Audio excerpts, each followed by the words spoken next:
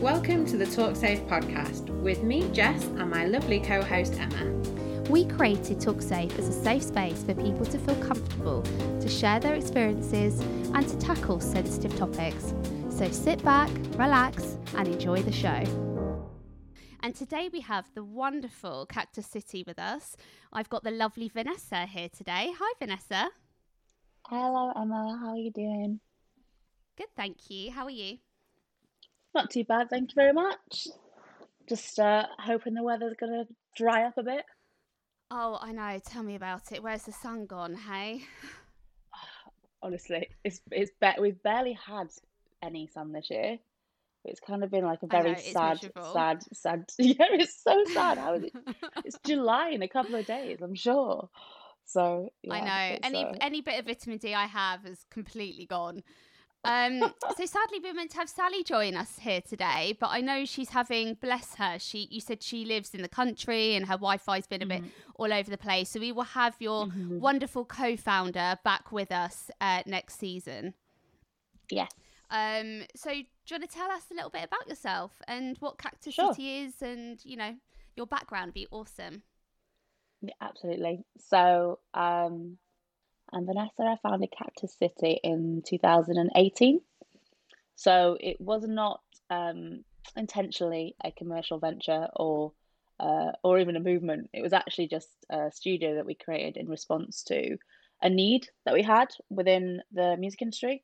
So I've always managed a lot of female artists, and we're just coming across a lot of issues when it came to recording, people's professionalism, even just treating people in a way that was condescending or patronizing. So we decided to create our own space. When we were looking to decorate it, we just weren't able to find any inspiration for what we wanted it to look like. So we just designed it from scratch ourselves, based it on the Hollywood glamour, to be honest, if anything. That's cool. With a little I bit love of we wanted to have some plants in there, so we put cactus in there because there wasn't much light, and even though they usually are in dry places, they also do manage to survive quite harsh environments. And I'm really bad with plants. I've just thrown my last living plant out. So am I. Orchid, I kill them all. Yeah, I'm so bad. I can't, honestly, this is where house I'm so glad it's not just me. I mean, I'm not green-fingered. I'm so bad at plants. So we brought in a few cactuses, which is, you can say cactuses or cacti, by the way. Both of those are correct. I learned that recently. Yeah, cacti. I love it. Yes. So we call it Cactus City because we just had cactuses everywhere. And one of the means behind it it's because we wanted the only prick in the room to be on the cactus.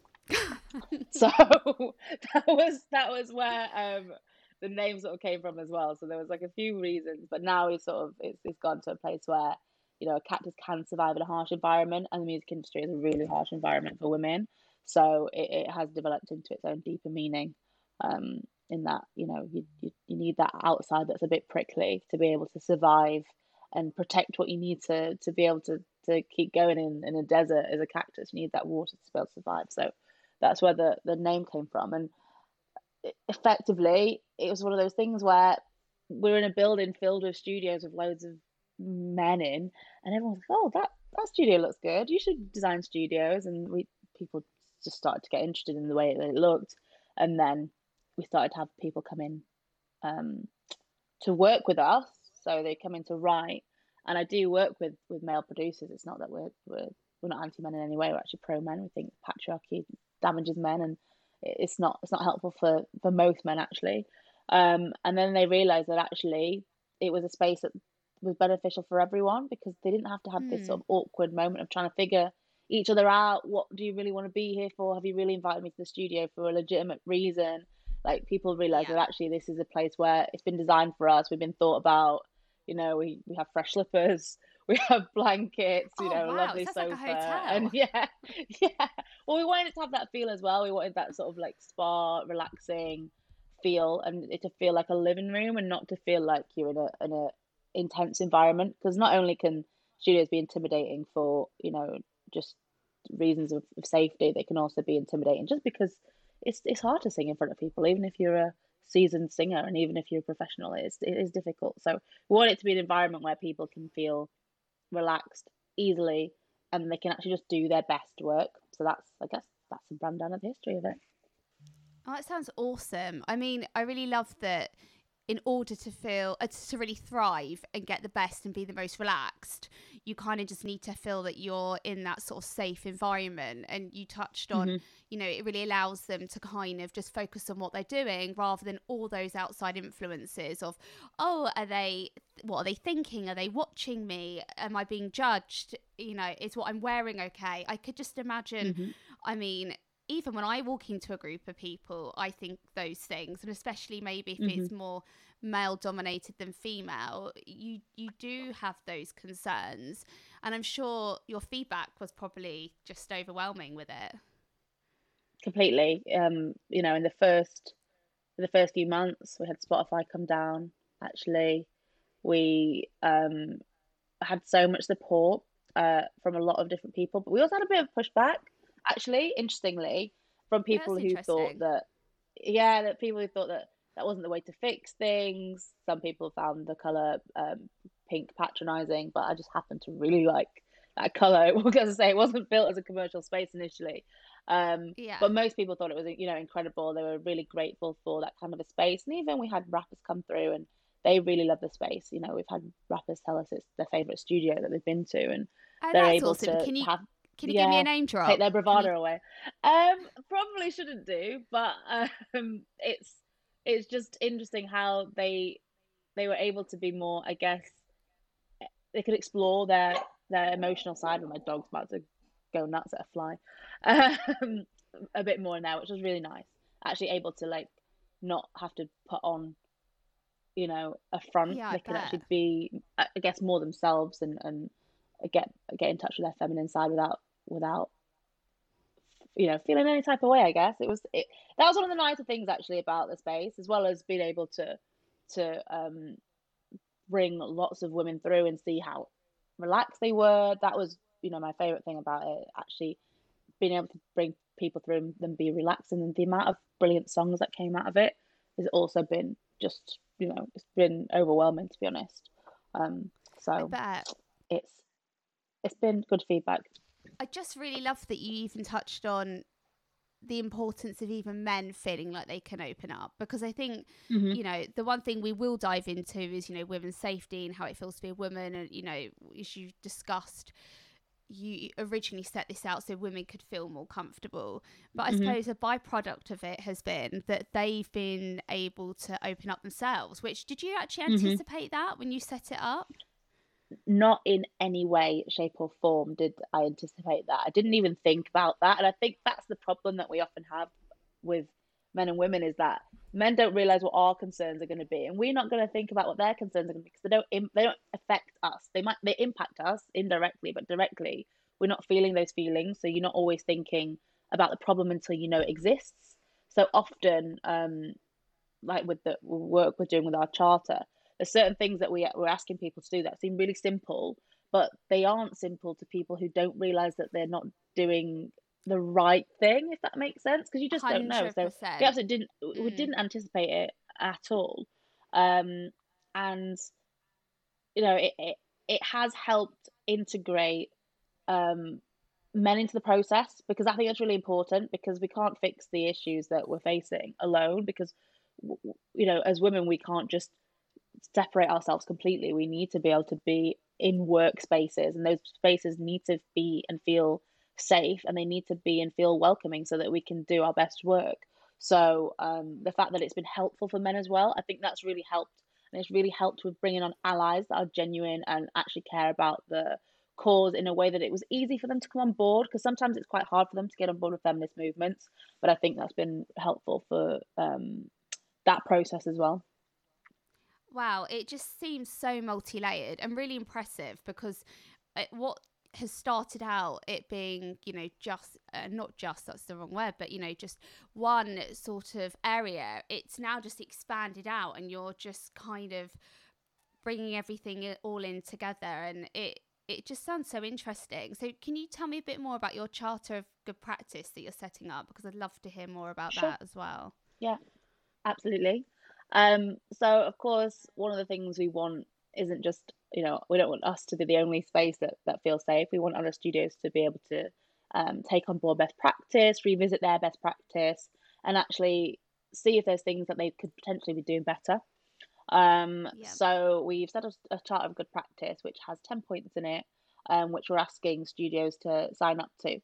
They're very simple pledges. So things such as one of the most simple ones is just to greet women as they come in the room. These pledges have been based off of conversations we've had with women, our own experiences, the research that's going into these issues. It's the same thing we see said over and over again. I think it might have been Women Make Music or She Producer posted the other day, tell us you're a woman in music without telling us you're a woman in music. And all the comments underneath were related to studios. They were related to people speaking to the men, not speaking to them, people assuming that men had produced music that they'd made. So it just seems to be so common because it is such a male dominated space.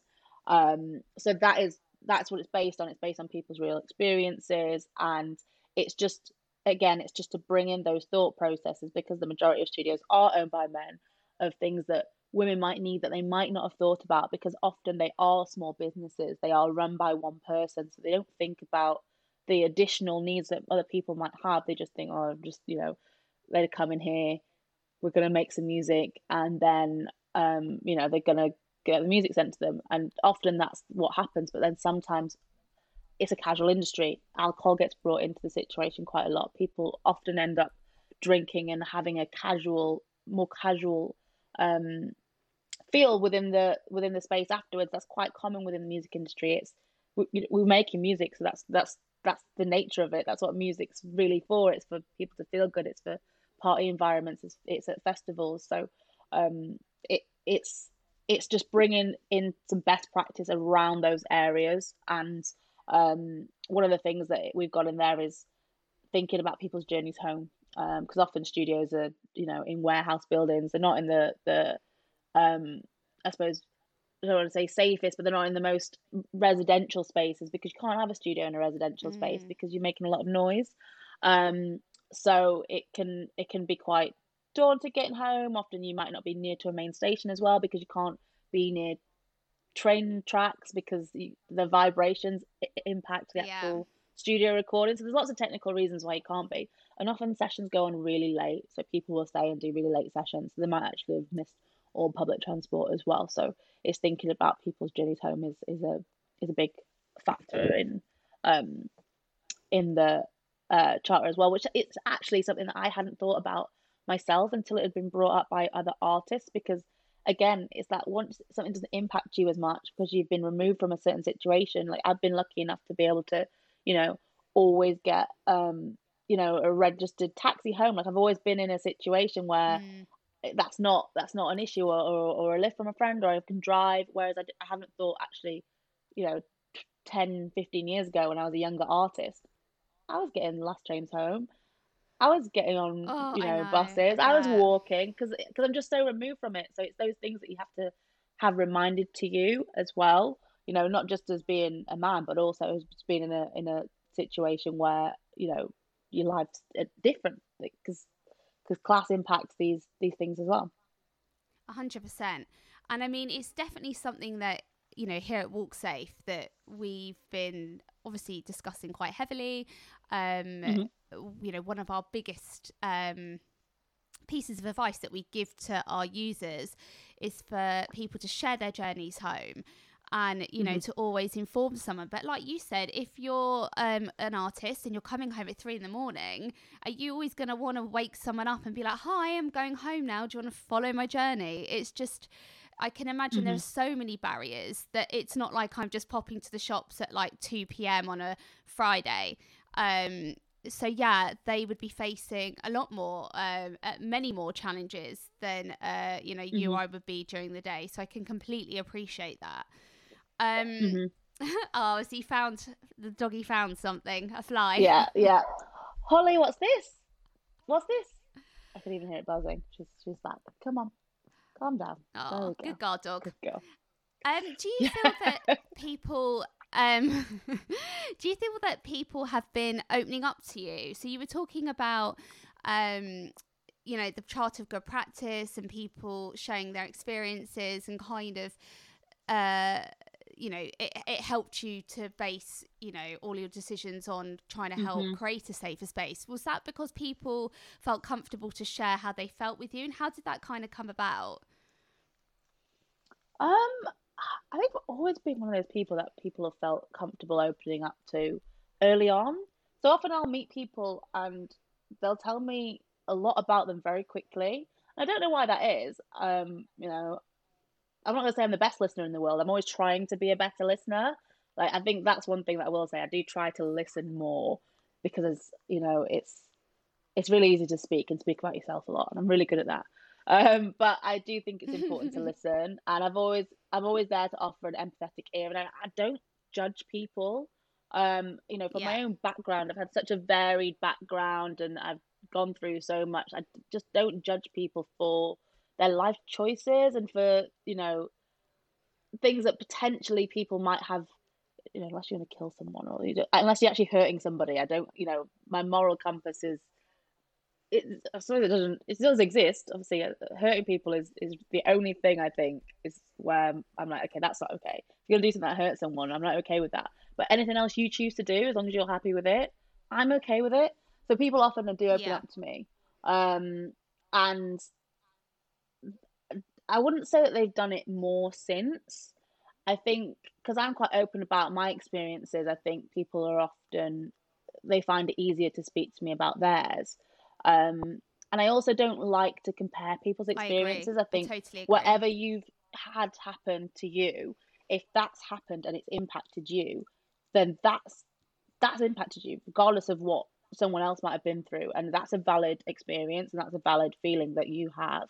Um, so I think that also makes it easier for people to speak to me about things. And I also just won't tell people like, you know, this person's told me this specific thing unless I've specifically asked them, am I okay to share this story, or you know, would you be comfortable with me be speaking about this, be it anonymously or whether people would want to be named, which is not, you know, not very often that people would want to be, but um you know, I suppose that element of discretion is really important. It's really important to me in all elements of life. So you know, because you've just got to be comfortable. Like consent in its you know, consent as a concept isn't just for things that we always think about it for. It's for other things as well. So I think that's again another reason why I suppose people have been happy to share their stories with me. But I wouldn't say it's added um an additional layer to people sharing their stories. I think I think it's just giving them a space to come to. I think, if Yeah, anything, we I suppose we're not really a platform for that, and there are platforms that are amazing at that, at like inviting people to bring their experiences, but at the same time, we would never say don't come to us with your experience. And if there's anything that we can do, and yeah. there's any sort of signposting, if there's anything we can do to offer to help, even if it's just to listen, then that's, you know, we are here for that. So it is something we want to have eventually. Like we'd like to have counselling space within our you know, within our studio building. We'd like to be able to have those facilities. That is something that we think is really important, and it's important to help people back into the industry if they've been through traumatic events. Because we don't want to see people leave the industry because of that. We want to see people see that people are facilitated to be helped to stay in the industry if they want to stay. I think that's so great. I mean, you really are trying to create this sort of like multi-layered community, which I love. You know, you're inviting people in for a safe space, you're giving them that opportunity to express themselves, and you know, I think you're completely right. I think people lead by example, and sometimes, and we've definitely seen this here at WalkSafe, that you know, it takes for, I think, for someone to open up first and to show to Mm. someone that, you know, it is it's not easy doing it, but if it helps one other person, or if it enables someone else to not feel alone and know that, you know, someone else Mm-hmm. has gone through it, I think those things are just so vital, and they can have such a Mm-hmm. great impact even if you're not aware of it at the time. Mm-hmm. Mm-hmm. Completely. I think you know, you're completely right there. That it's just that helping one person, and I think Yeah, that is a big I suppose part of the ethos that I personally live by if you can help one person with some of your actions, then you've done A good job. a good deed. Yeah, definitely. Exactly. I completely agree. Do you think your own personal experiences have helped push you forward in this journey? Do you think when, you set this up and you worked with Sally, did you ever think, do you know what, I've either come back late or from the recording studio, or I've had someone judge me, or did they sort of like those sorts of emotions and those sorts of experiences like push you forward to do this, do you think? Completely. Frustratingly, it's one of the things that, you know, I think a lot of people say it's a credit to me, but it's one of the things that frustrates me the most is that if I see a problem and there's something I can do about it, then I won't leave it. I'll always do something about it. So I think my personal experiences, there were just too many of them, and it just got to a point where it was just so frustrating. I was like, we actually have to do something, because if we don't do it, no one else will. And at the time that I did it, there was lots of people talking about these issues, but no one seemed to be doing that much in terms of something physical. And of course, things take time, but I really needed an immediate fix. I was like, it's like Yeah, the plastic bag it's like you issue. just don't want everyone.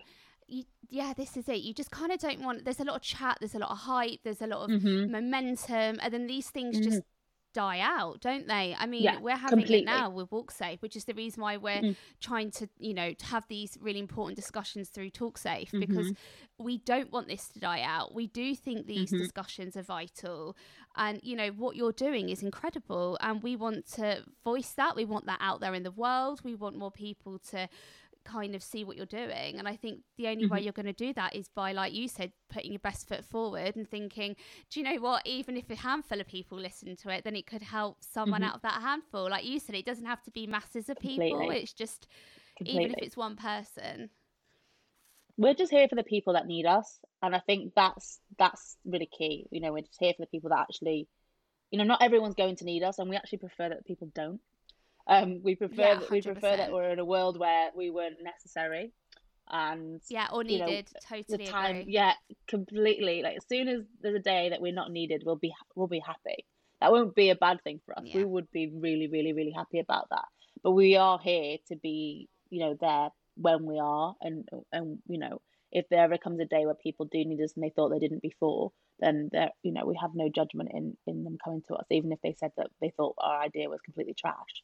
Which we're still not going to hold that against anyone. Which they We're wouldn't, here. but I know what you mean. So tell me a little bit how you and Sally met. How did the process kind of happen? Was it organically? Was it kind of, how did you know each other for long before? So, Sally had just come off The Voice, actually.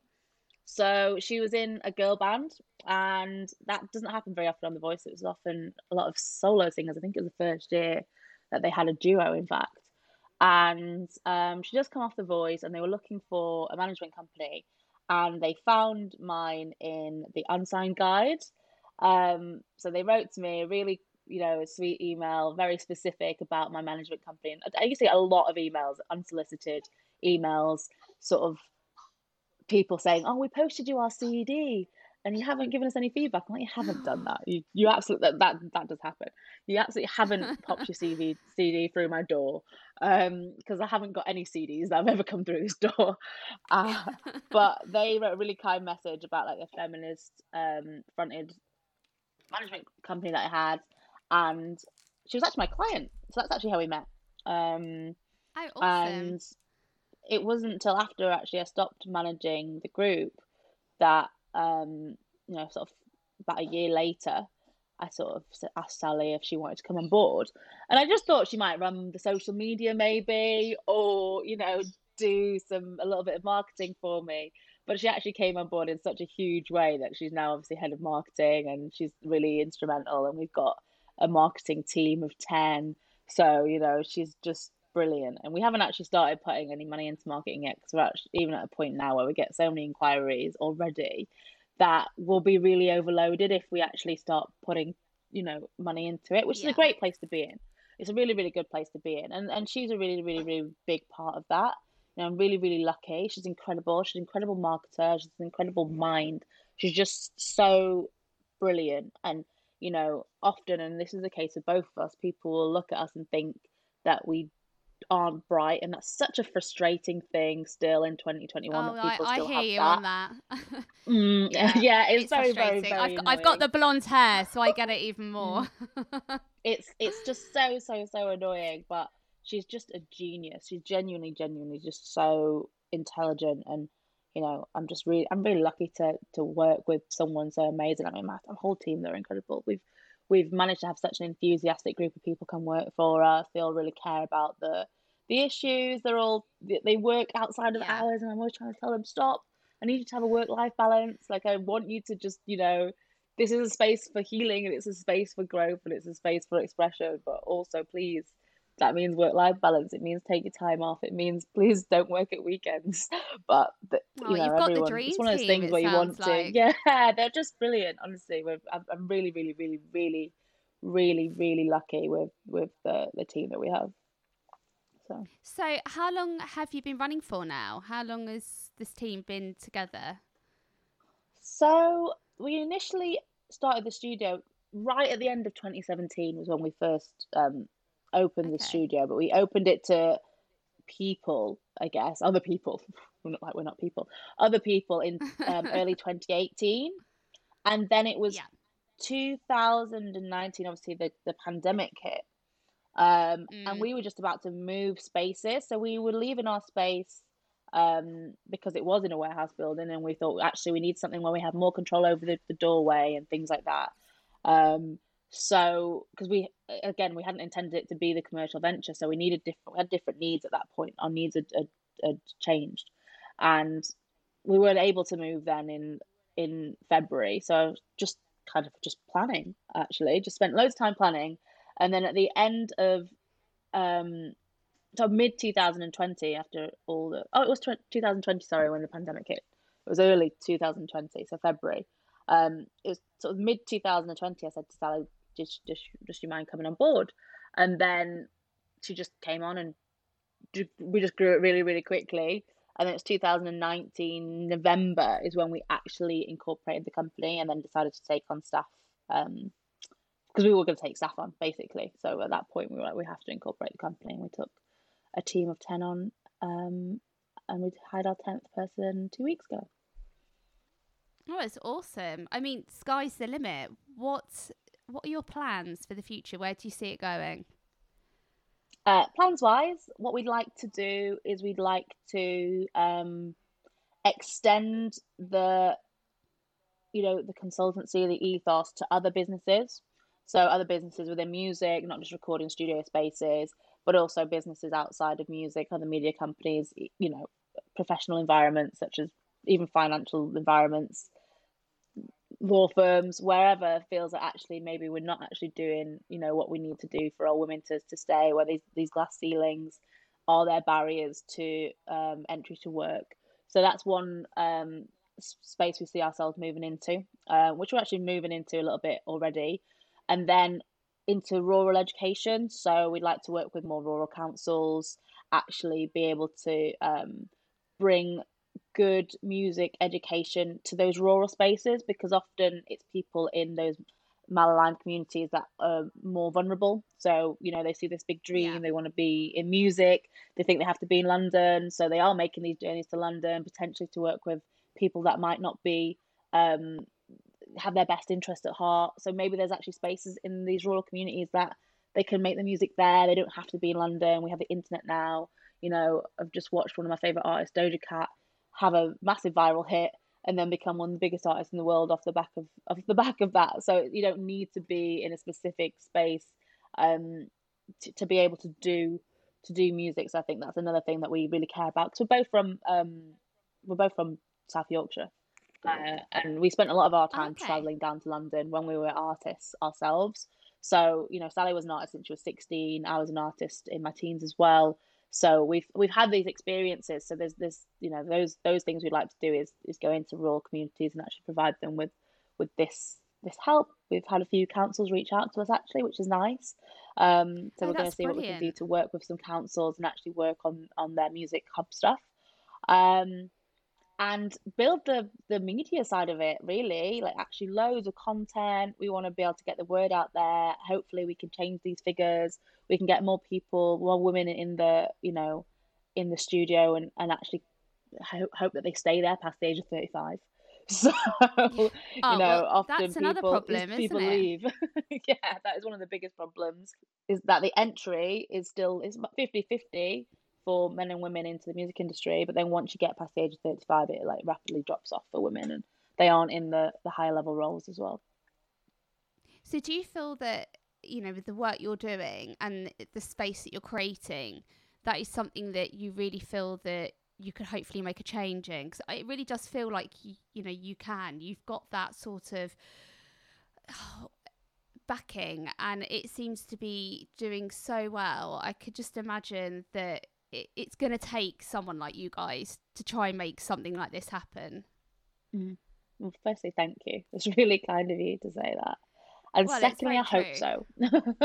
I really do hope so. There's so many different organizations that sprung up for women in music in the last few years, which does show that there's a problem. To say there's so many Mm. organizations that have sprung up in the past few years, like in the last sort of 5-6 years especially. Um, but it does show that we're at a point of people don't want to take it anymore, and there's a point of change. So there's definitely something in the air that actually, if we create this circle of lots of different organizations that are trying to do something, and it's not about, the people. Often, like you say, it does take people behind these organizations to push them. It does take the right people to do that.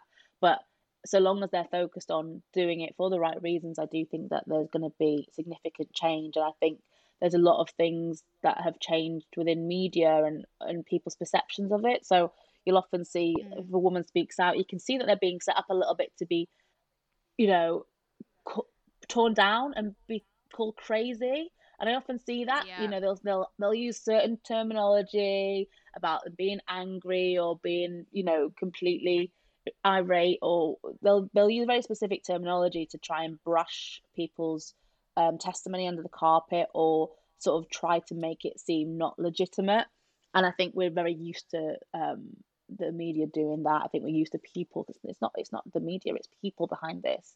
It's human beings that are making these decisions on the wording, and wording is very important. And the language, English language, is very specific. So if you're using specific terminology, we can see the undertones and the connotations Oh, that are yeah. there, and we're used to that now. And I think that, I look at my team, a bunch of Gen Zs, they understand that as well. They can see through it. So I'm glad that they can, because they're now, they're also, no, this is going to happen. We can see that this person's doing good work, even though those undertones are there. So it's nice to see that these things are changing, because I think we all know now when, we can see that we're being turned against a certain person within the media, like Taylor Swift, when she tried to take control of her music again. She was made out to be like the meanest person in music.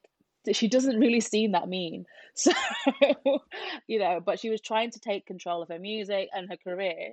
So, I agree. I think there's still, it's quite taboo to be a strong woman with a voice. mm, And, you mhm, know, um, you do too well, or you're too in the limelight. You could be too fame hungry or too attention seeking. Yet if you were a male and you were doing the same thing, and it comes back down to even, just being provocative. I mean, again, a mhm, woman would be asking for a guy would be a lad. mhm, It's just all those sorts mhm. of things that I think, like you said, I'm sure you see it a lot more given the industry that you're working in. So, I mean, these frustrations just must be ever present for you. They are. It is so frustrating. It is one of the most frustrating things. And I've often said, look, I don't want to be the face of this, because I don't want people to say those things, because often they do. And then I have so many people pushing me, including investors, saying, no, people invest in people. You've got to put yourself out there, and you've got to put your face forward. And, I'm lucky all my investors are actually men, because they actually believe in what it is that I'm doing. They actually see a benefit for it. And Yeah. unfortunately, it's usually men who are in a position to be able to invest. Yeah. But it's it's just, we're very careful with how we present things because of that, and we shouldn't have to be careful. We should be able to be ourselves. That is something that we should be able to be without having to worry about that. And as you say, we're torn down for the same reasons men are lifted up, and that's really, really very annoying. It's one of the worst things that I feel goes like on. Sometimes we can't win, can we? I mean, no. I just feel like, you're damned if you do and you're damned if you don't. And hence why, it is always lovely to hear that, we're not men bashing, that we all keep saying throughout this conversation, you've got men who do join the studio, you're very welcoming, you've got great investors who are men, they believe in you.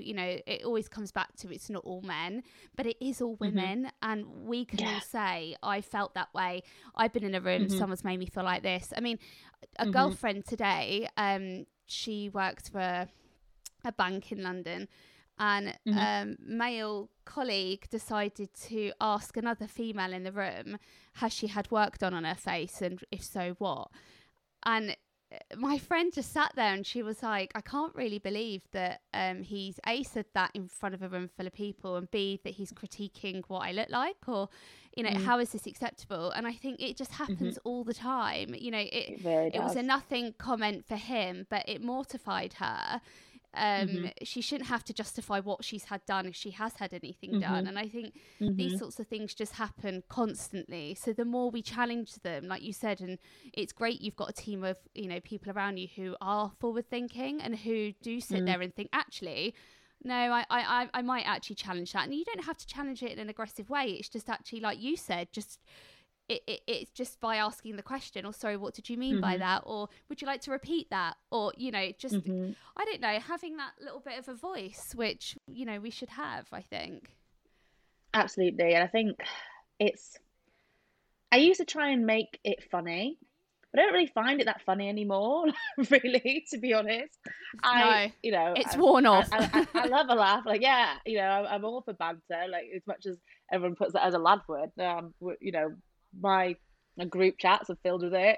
I've got some of the funniest people around me that they've just, banter is all they live for. And these things just aren't funny. There's just certain things that they'll even say these things to me, like if they're trying to do some banter and they think, oh, that's a funny woman joke. That is where I draw the line. I'm like, no, this isn't funny. Yeah. Making fun of people's oppression actually isn't funny. Even if you think it's banter, it's not. Because actually, there's nothing funny about an oppressor making fun of someone who is oppressed. There's just nothing funny about it. So I know. I'm very, very ready and willing to call these things out now. And I didn't used to be. I do think it takes a bit I agree. of age, I'm like you now. And I think it I think it takes a bit of time. I never used to be. God. Yeah, I definitely think the older you get, like you said, I think you get to a point where, I don't know about you, I'm not going to ask your age because I wouldn't do that. Ladies don't tell, but I'm over 30 now. And I think being over 30 and being in multiple roles and having children has just, made me feel a little bit more confident in myself to, speak back. And like you said, I used to make lighter things. I mean, the amount of people who come up to me and go, do you want to hear a blonde joke? What? Why? Like, why would I want to hear a blonde joke about me being thick? Like, how's that funny? What kind of question is that? They do. They absolutely do. They absolutely do. And I used to be, I used to dance on bars, and I've spent a lot of time working in performance, and people they just expect so many different things of you. They just think, your behavior is going to be inappropriate because of the nature of the work that you're doing. And they assume because you go out to the casino after you've finished work that you're some sort of party animal because you've been a dancer and you've been working in these environments. And I think that was one of the most annoying things for me when I was in my 20s. Not being able to speak up and just say, no, you know what, if we go to the casino, it's only because that's the only place that's open. It's only the same thing as you going to the pub after work. Yeah. But we just happen to be dancing at a nightclub, so therefore that's the place that's open for us. But just being able to just respond confidently to these questions, and I shouldn't even have to justify that situation. You don't have to justify, anything to anyone, and in any way, shape, or form.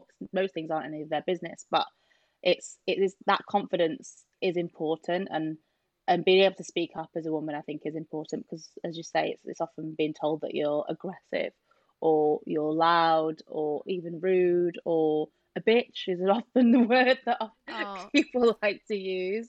So it is nice to be. I think getting to 30 for me as well was something that I was like, okay, this actually feels a lot better than I thought it would. Feels nice. Maybe people will take me seriously now. They still don't, but I'm making sure they do now. So I agree. And I think that the one thing I always used to find, I don't know about you, was people to get the two words aggressive and assertive mixed up. I mean, the amount of times I'd get called aggressive and I'm like, I'm not being aggressive, I'm being assertive. I have clarified what you are saying to me and you can't handle that. So now you're challenging me. And I think that's the one thing that I think I've always experienced, is that if you do try and stick up for yourself, there's, you know, that word thrown around, and it really grinds my gears because, like you said, all you're doing is setting a boundary. You know, you're just setting a boundary for yourself, which people have to respect. And rather than respect your boundary, they would rather be defensive by calling someone aggressive. And that then shuts down, you know, what you're trying to say, because they're saying that you're the problem when actually all you've asked is someone to respect your boundaries. So, you know, I think that that is something that is, I think, is purposely misconstrued a lot of the time. Actually, I don't think it's an innocent thing a lot of the time, to be honest. Yeah, I agree. I mean, thinking about these sorts of things and these experiences and how other people have made us feel, and, you know, the whole women's safety debate, and, you know, all of the it's not, you know, hashtag it's not all men. What do you think, and I know it's a bit of a loaded question, but, you know, what do you think men could do to kind of help and support, given, you know, what we said? And I think sometimes male privilege, some people can be very unaware of it. You know, there are a lot of lovely guys out there who don't realise how they're coming across, or if they said something, or, you know, I don't believe for one second that, you know, we're talking about all men as in doing all the worst sorts of things like killing someone or, you know, sexual assault. It could just be saying something that could offend or hurt someone. What do you think a simple thing someone could do to kind of help us in that situation? What could a man do? What would your advice be? I mean, before, you know, it depends on if it's a bystander. You know, if you can say something, that often does help. If you are aware that that's a problem, say something. You do. Unfortunately, men seem to listen to men more than they listen to women. But say something. Use that privilege at that point to say something and call something out. If it's the case that someone has told you that you've done something and you weren't aware, then listen. Don't react in a way that you become defensive. I think that often happens. People get really defensive, they get really upset, they get very flustered, and it makes things worse when actually later down the line you might realise that, yeah, well, actually probably was wrong, which hence why I probably got so defensive. That doesn't lay out space for a good conversation. Potentially someone might have reacted in a way that they were angry. They were likely legitimately angry. They don't have to respond in a way that, you know, you find acceptable. If you've done something to someone and they've got angry about it, and there's a reason why. Sorry, my dog's, I don't know what she's barking at now. She'll choose anything. It sounds just like probably children walking past. And it's, you know, it is tough. I think just, you know, being aware, I think, and even if you don't say something at the time, because, you know, we're not expecting men to be our protectors, you know, at all times. But if you can even just say something afterwards, like potentially you've seen something, or, you know, everyone's different. You might feel scared about stepping into something yourself. But if there is something you can do, whether it's, you know, alert someone else's attention, approach someone afterwards to see if they're all right, any of those things, there's always potentially something that you can do if you have seen it. You know, don't do nothing, I think, is what I'd say is the main piece of advice overall. Well, that's brilliant. I mean, you've covered about 3 things in that. So amazing. I mean, I agree.